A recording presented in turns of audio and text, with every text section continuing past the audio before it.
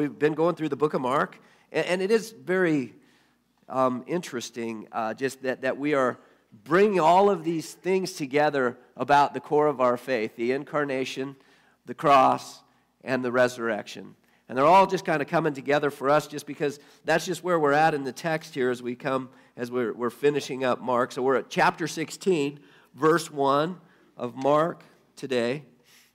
And let's read it together here. So open up your Bibles and we'll read through it, and then we'll kind of come back and look at a few points. So it says, when the Sabbath was past, Mary Magdalene, Mary, the mother of James and Salome, bought spices so that they might go and anoint him.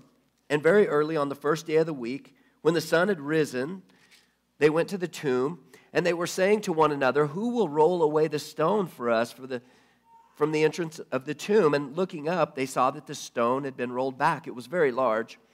And entering the tomb, they saw a young man sitting on the right side, dressed in a white robe, and they were alarmed. And he said to them, do not be alarmed. You seek Jesus of Nazareth, who was crucified.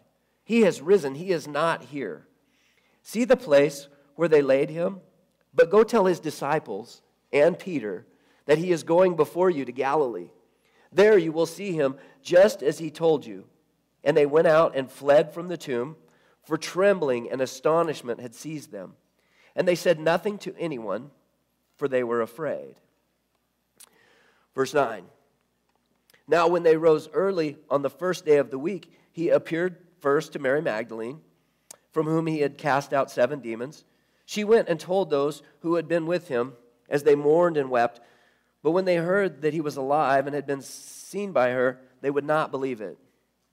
After these things, he appeared in another form to 2 of them as they were walking into the country. And they went back and told the rest, but they did not believe them. And so we'll stop there. And in true form there with Mark, he's to the point. He just kind of gives the key things. He tends to not elaborate. The book of Mark, I hope we've enjoyed going through it. I certainly have been blessed just in studying and going through it. But Mark is just action point to action point to action point to action point. He gets right into these things. Now, so a couple of things. Let's look at this. For one thing, when we think about the resurrection, one thing that we have to do, we have to reckon with is this: something happened. Something happened. Something major happened there. You know, and obviously as believers, we know what happens. We know that it was the resurrection, the literal resurrection of Jesus from the dead. But wherever you sit with that, wherever you come in here today and you sit with that as you maybe wrestle with some of those things, I'm telling you, got to wrestle with it. Something happened. Something major happened. Something happened that changed the disciples. See, when they go to the tomb, the women go to the tomb, the disciples are done. Everybody's done. They're going to the tomb to put spices on his body. He's dead. It's over. It's the closing chapter of this thing. It's just done, and they're going to anoint his body. They're going to put the spices on it, and then the tomb is going to be closed up, and that's it. And the disciples, the men, they're nowhere to be found. They're just done. They're scared, hiding. You know, they're wondering what's going to come next, where their life is headed next. They've spent the last 3 years doing this whole thing. They thought it was going to go a certain way. I'm sure that they thought that Jesus was going to bring about a revolution, that the Roman occupation was going to be over with, that he was going to be victorious. You see, for the Jewish mindset, we've got to understand how bizarre this whole thing is. We want to believe we would be different, but we wouldn't be. We would be in exactly the same boat as them. The Jewish mindset on this thing was this idea that anybody who was hung on a tree is accursed. And for them to die, the Messiah to die, something is wrong. Because the wicked are the ones who are supposed to, the Messiah, he's the anointed one, he's the special one, he's the one that is supposed to bring this all together, and he's the one who's got a blessing on him. And now he's dead. And it says that, it's the women that go to the tomb. 2 things of importance with that. One, I just want to say, and Anna and I were talking, but just she was talking about how brave they are. These ladies are brave, right? Guys are nowhere to be found, right? They're deferring things, which has kind of been a real problem with men since back in Genesis. Deferring our position and deferring what men ought to be doing. But anyway, the ladies are there, and they're gonna care for the body. It's a deeply intimate, personal thing, and the women are there, and they have got their spices. How scary it must have been to walk to the tomb, to know that there was a Roman guard that was there, and that, you know, who knows what'll happen. The Romans weren't always nice people, right? And they've killed Jesus. Being part of this whole movement isn't popular. It's not popular with the Jews, and it's not really popular with the Romans. But yet here they are, and they're going forward. And they're wondering, even though they're like, how are we going to get this stone moved? How are we going to get this stone moved out of the way? But they're there. The other thing that we've got to point out with this is the idea that the women, and you've probably heard this, but it's worth revisiting. If you were just going to construct an account and you were just going to try to prove to the rest of the world that Jesus had risen from the dead, the first witnesses would not have been women. It just wouldn't have been. The reason is because it was very different for them. We struggle to understand what culture looked like for women of Jesus' day. But if you want to know maybe a short glimpse, maybe not exactly, but something that's fairly, not closer, but look at some of the Middle Eastern countries today and look at how women are treated there. You see, Jesus brought dignity to women. He brought position. He reestablished the order that things were really meant to be in. And he allowed women to be the witnesses to his resurrection. But you see, if it wasn't just true, if this wasn't an eyewitness account, you would never put that in, because you just lost all your credibility. But if you're writing something that's just true, and you're writing from a place of we're just trying to give an account of what really happened, that's a huge proof, for one thing, of what really happened. So they go, and guess what? The thing that was going to be the huge obstacle, the stone, has been rolled away. And that's it's the thing of the resurrection. You see, if this wasn't true, the resurrection is everything about our faith. Because if it wasn't true, then Christianity would have faded into obscurity a long time ago. But something happened. Something changed. Something changed everybody and everything at that point. And I'm going to hold it. It's the one thing. It's the reality of the resurrected Jesus.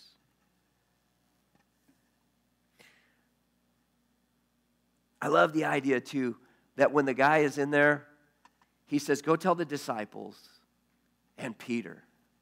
Tell Peter.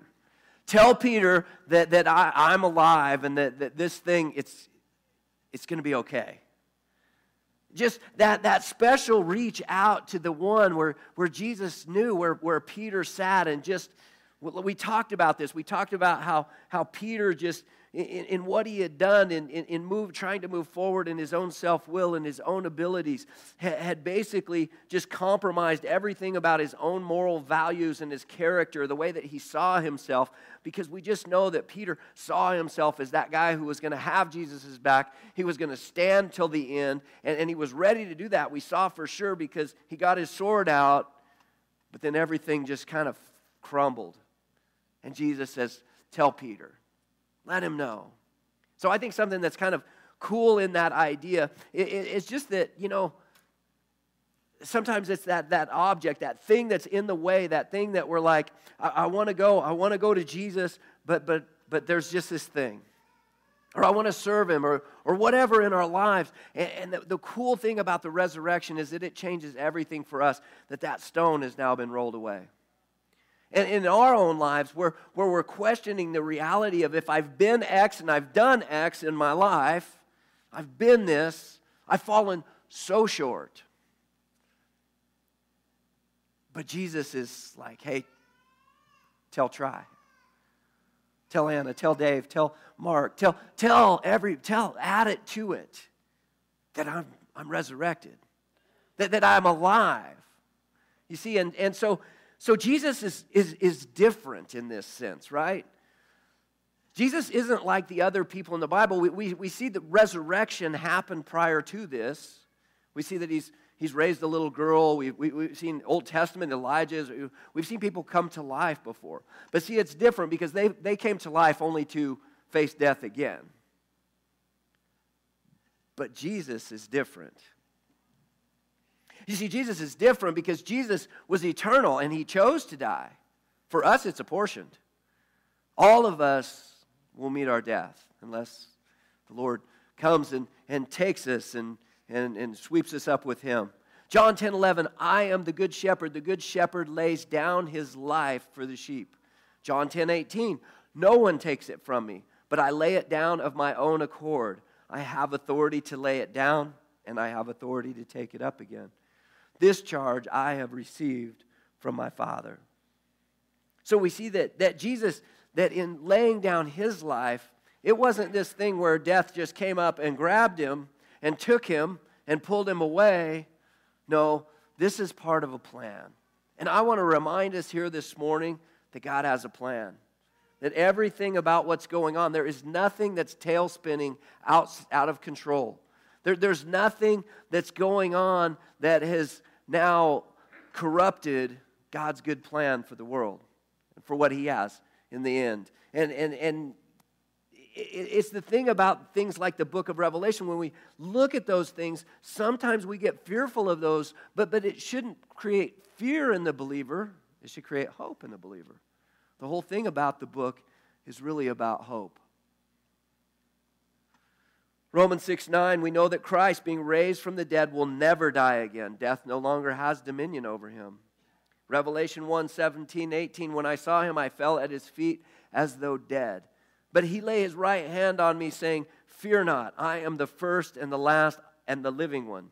I died, and behold, I am alive forevermore, and I have the keys of death and Hades.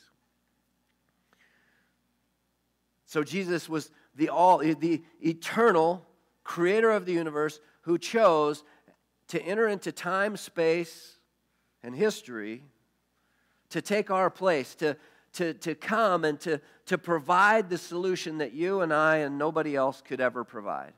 He came to pay the penalty for sin, and it took God to pay the penalty for all of the sin of humanity. And none of us could do that. But God entered into time, space, and history, and in doing so, he spoke human to us. I've told you this before, but I spent 25 years training horses. And when I trained horses, I had to speak horse because horses only speak horse. The problem with people and horses is that people start trying to speak people to horses. And they get mad at them and frustrated with them because horses don't respond to that. They don't get it. They don't think that way. They don't understand it. So we're like, you stupid, blah, blah. Just people get all upset. But you got to speak horse. You have to understand that. You and I, we have no other means or way of relating or understanding, but we speak human. And God came and he spoke human to us so that we could get it, so that we could understand it, so that he could relate to us. And so ultimately so that he could take the sin, my sin, and take it to the cross and put it to death. He really put it to death. It's done. It's over with. We're told that he has taken our sin, if we're in Christ, he's taken our sin, he's buried it at the bottom of the ocean, and he has chose to remember it no more.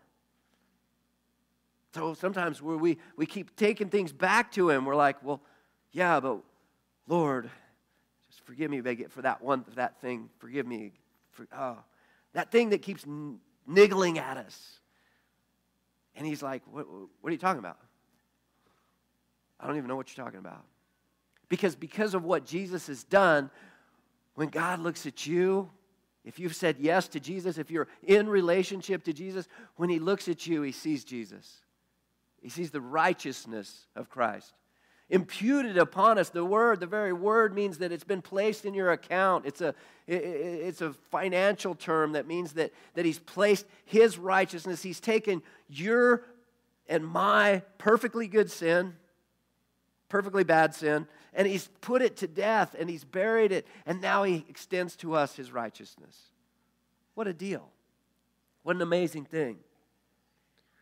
So there are 3 points I want to point out a little bit here about this idea of resurrection. Then the first one is this, is that Jesus is vindicated in this.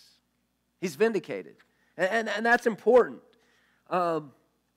He is declared righteous, and the reality of his vindication is that he died for our sins, not his.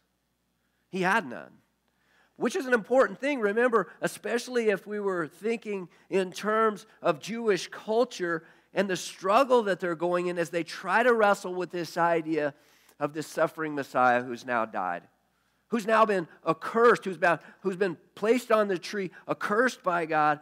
Like we talked about, that God has now turned his back on him. He's cried out from the cross, "Why have you forsaken me?" For the first time in all eternity, there is aloneness. But it was for us. And so I just wonder how much of that starts to go through their mind as they're working this back out. They're like, wait a minute. If this is the case, if he's resurrected, then that means something. That means that he's vindicated in the eyes of God, that when he was being put to death, when he died for sin, it wasn't for his sin. It was for somebody else's. It was for ours. And so this idea of Jesus' vindication is important for us. Romans 4:25, who was delivered up for our trespasses and raised for our justification. You see, we're the beneficiaries. We're the ones who receive from this deal. We're justified. And you've heard the old adage, it's just as if I'd never sinned. Justified, declared righteous, seen as holy, blameless, and beyond reproach. This is the position of the believer. We are forgiven. We're forgiven. You see, our fear of death and the fear of death that the world has so much to do with the reality of sin in our lives. Because sin leaves us in this place of darkness. Sin leaves us in this place of questioning, of wondering, of what is going to happen when I leave here. What is what I've done here? What is going to be the meaning of that? Where's that headed? What is it going to mean when I leave here? And if I've got this big sin debt, and I've never understood or understood the gospel of grace and never received salvation, then death becomes an incredibly scary obstacle. And you see it. Sometimes you go to the hospital and sometimes they call you in and they say, "Hey, will you come, and there's a person here and they're dying, and will you come and sit with them?"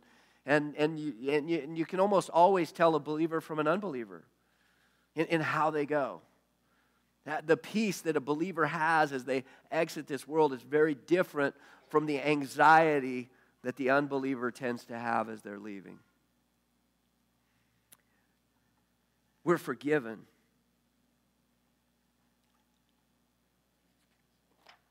And the sting of death is taken away because of this, because of the resurrection.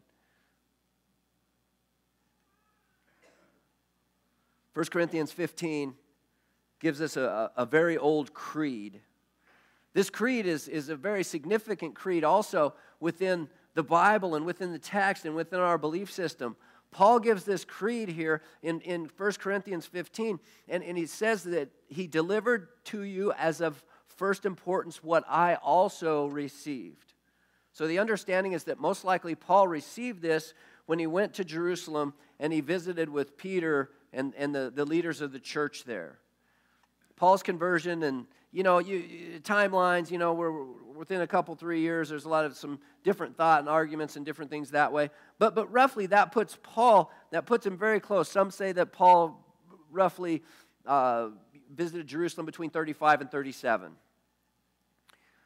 That's in very close proximity to these events. to the actual resurrection of Jesus. And so if Paul received it and he received it then that means it was already happening, this creed, this understanding, this basics of the Christian faith. What I also received, that Christ died for our sins in accordance with the Scriptures, that he was buried, and that he was raised on the third day in accordance with the Scriptures. That this is all going together, that God has a plan. That he had a plan with this, and he has a plan with us. He has a plan with your life. He has a plan with mine. And we're the beneficiaries. We are the ones who have been given the inheritance because of this. Final point this morning is that we have hope. That we have hope. That we understand that death doesn't get the final say. That in our lives and when we've experienced loss, and we lose loved ones, and we lose people, we have hope. We have hope for our own lives, that there's something beyond here. Most people, almost universally, have the idea and the understanding that there's something more to it than this. And I'm just going to hold, like, wherever you're at this morning, if you can believe this, if you can believe that something happened back there, let's forget about all the ancillary things within the Bible. There's just tons of things that people go through this and they go, well, I don't know if I agree with that, and I don't know if I agree with that, and I don't know. Okay. But if you could agree with the resurrection of Jesus Christ, if we could start there, then that means something. That means something big. Because if that's the truth, if something happened back then that's changed the world, that is continuing to change the world today, this thing that can't be stopped, it can't be suppressed, the more you mash it down, the more it squirts out all over the place, it can't be stopped. I know in our country they're saying, well, boy, now it's, UK and United States, it's less than half of the people, and, they're the nuns, and there's all, don't even worry about that stuff. God has got a plan. And he's doing something in that. And sometimes God's plan leads us to more difficult times before he unleashes something brand new, and his Spirit unleashes something new, and he begins a whole thing. But God is at work, and he's doing something. And so our job description never changes. We're going to talk about that next week when we sum this up in the Great Commission. Our job is to make disciples. Doesn't matter what's going on out there. Doesn't matter what's going on politically. Doesn't matter how bad things are in our world. Doesn't matter how bad crime is or our political corruptness or any of those kinds of things. Our job as the church is to continue to push in and to make disciples. It never changes. It's a simple job. Just keep doing that. Keep replicating the faith and help people to be able to go out and then replicate the faith themselves. But we have hope. And this hope is an ancient hope. It's the hope that Job in chapter 19, verse 25, stood up and in the midst of his struggles, in the midst of all of the pain and the suffering in his life, the things that he didn't ask for and the things that he didn't understand, he declared this. He says, I know that my Redeemer lives. I know my Redeemer lives, and that one day he will stand upon the earth. And that though my flesh decay, yet in my flesh my eyes will see him and not another. That verse is on my daughter's tombstone. And my place is right next to her. And one day we will both stand on that place, on that ground, right here in Sheridan, Wyoming. And we'll rise up out of the grave and we will proclaim that our Redeemer lives. And that because he lives, we do too.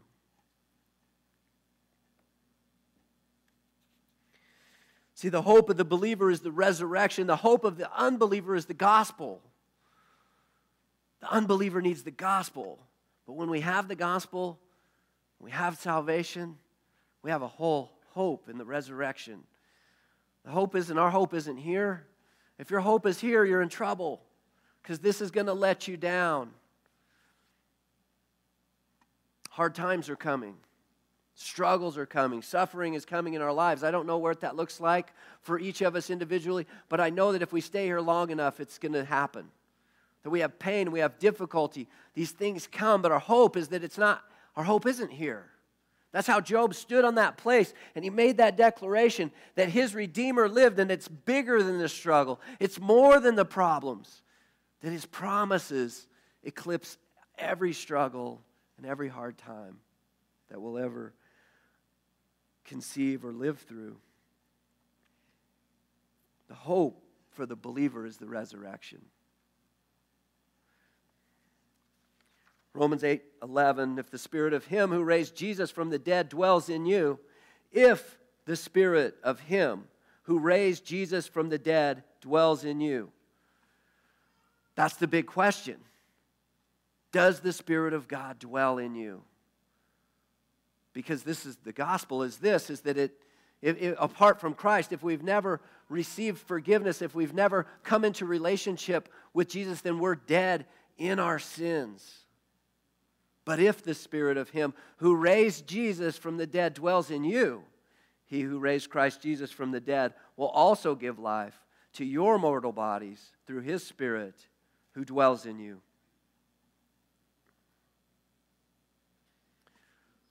The final thing that we have is that we have purpose, church.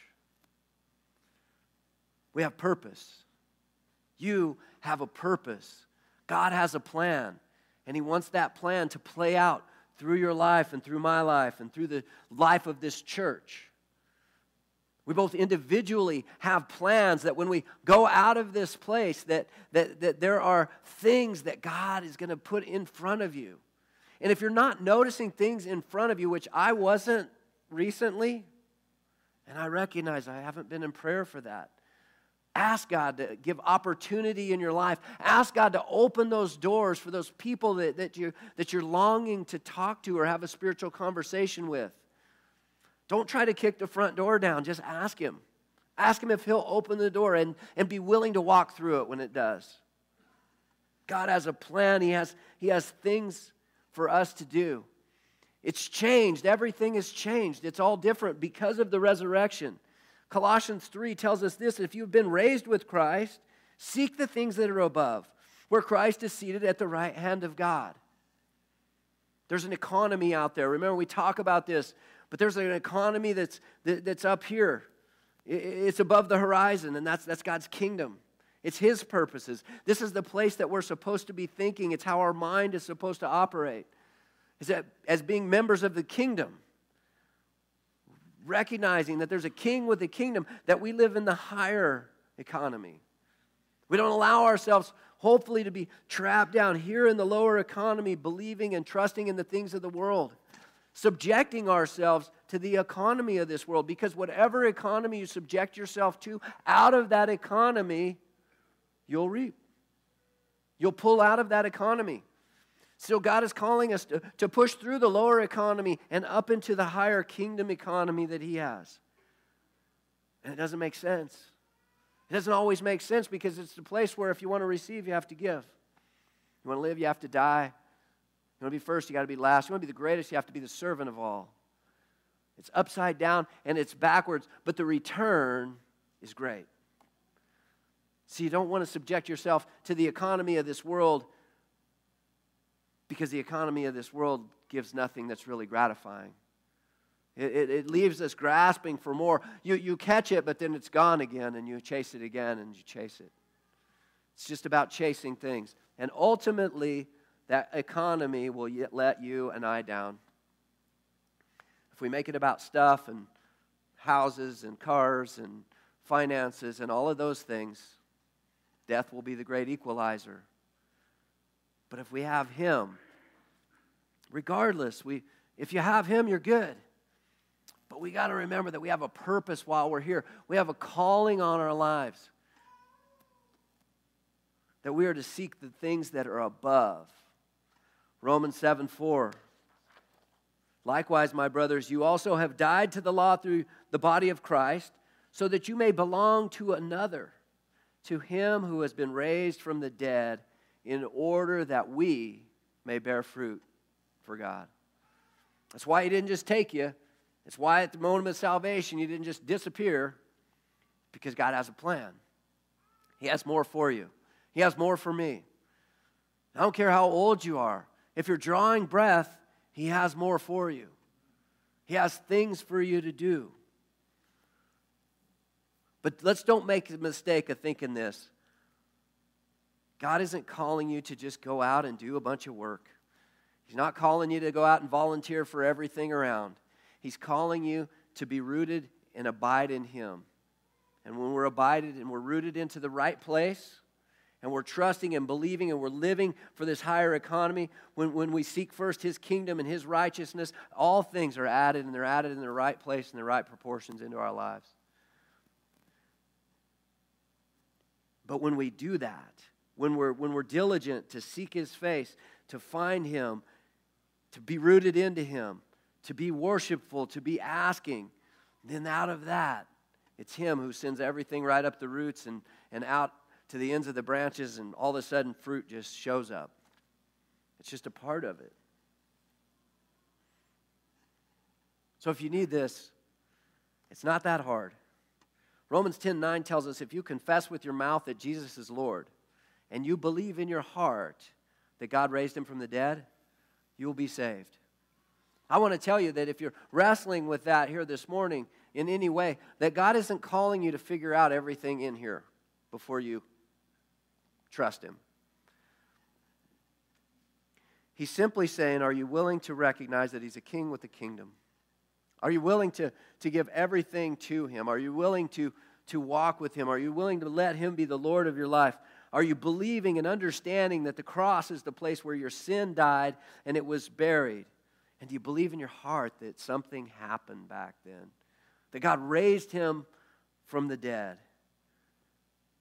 And it's so simple, it's almost hard to believe. It says if you really do that, that you'll be saved. That's it. That you really, actually, honestly, you don't bring anything with you as much as we want to.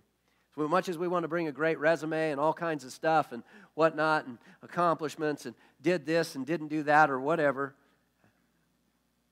that's not what it's about. It's not about what you've done. It's about what's been done for you. So, Lord, we just thank You. We thank You that You are a God who saves. We thank You that You're a God who only borrowed a grave because You didn't really need one, because You are alive forevermore.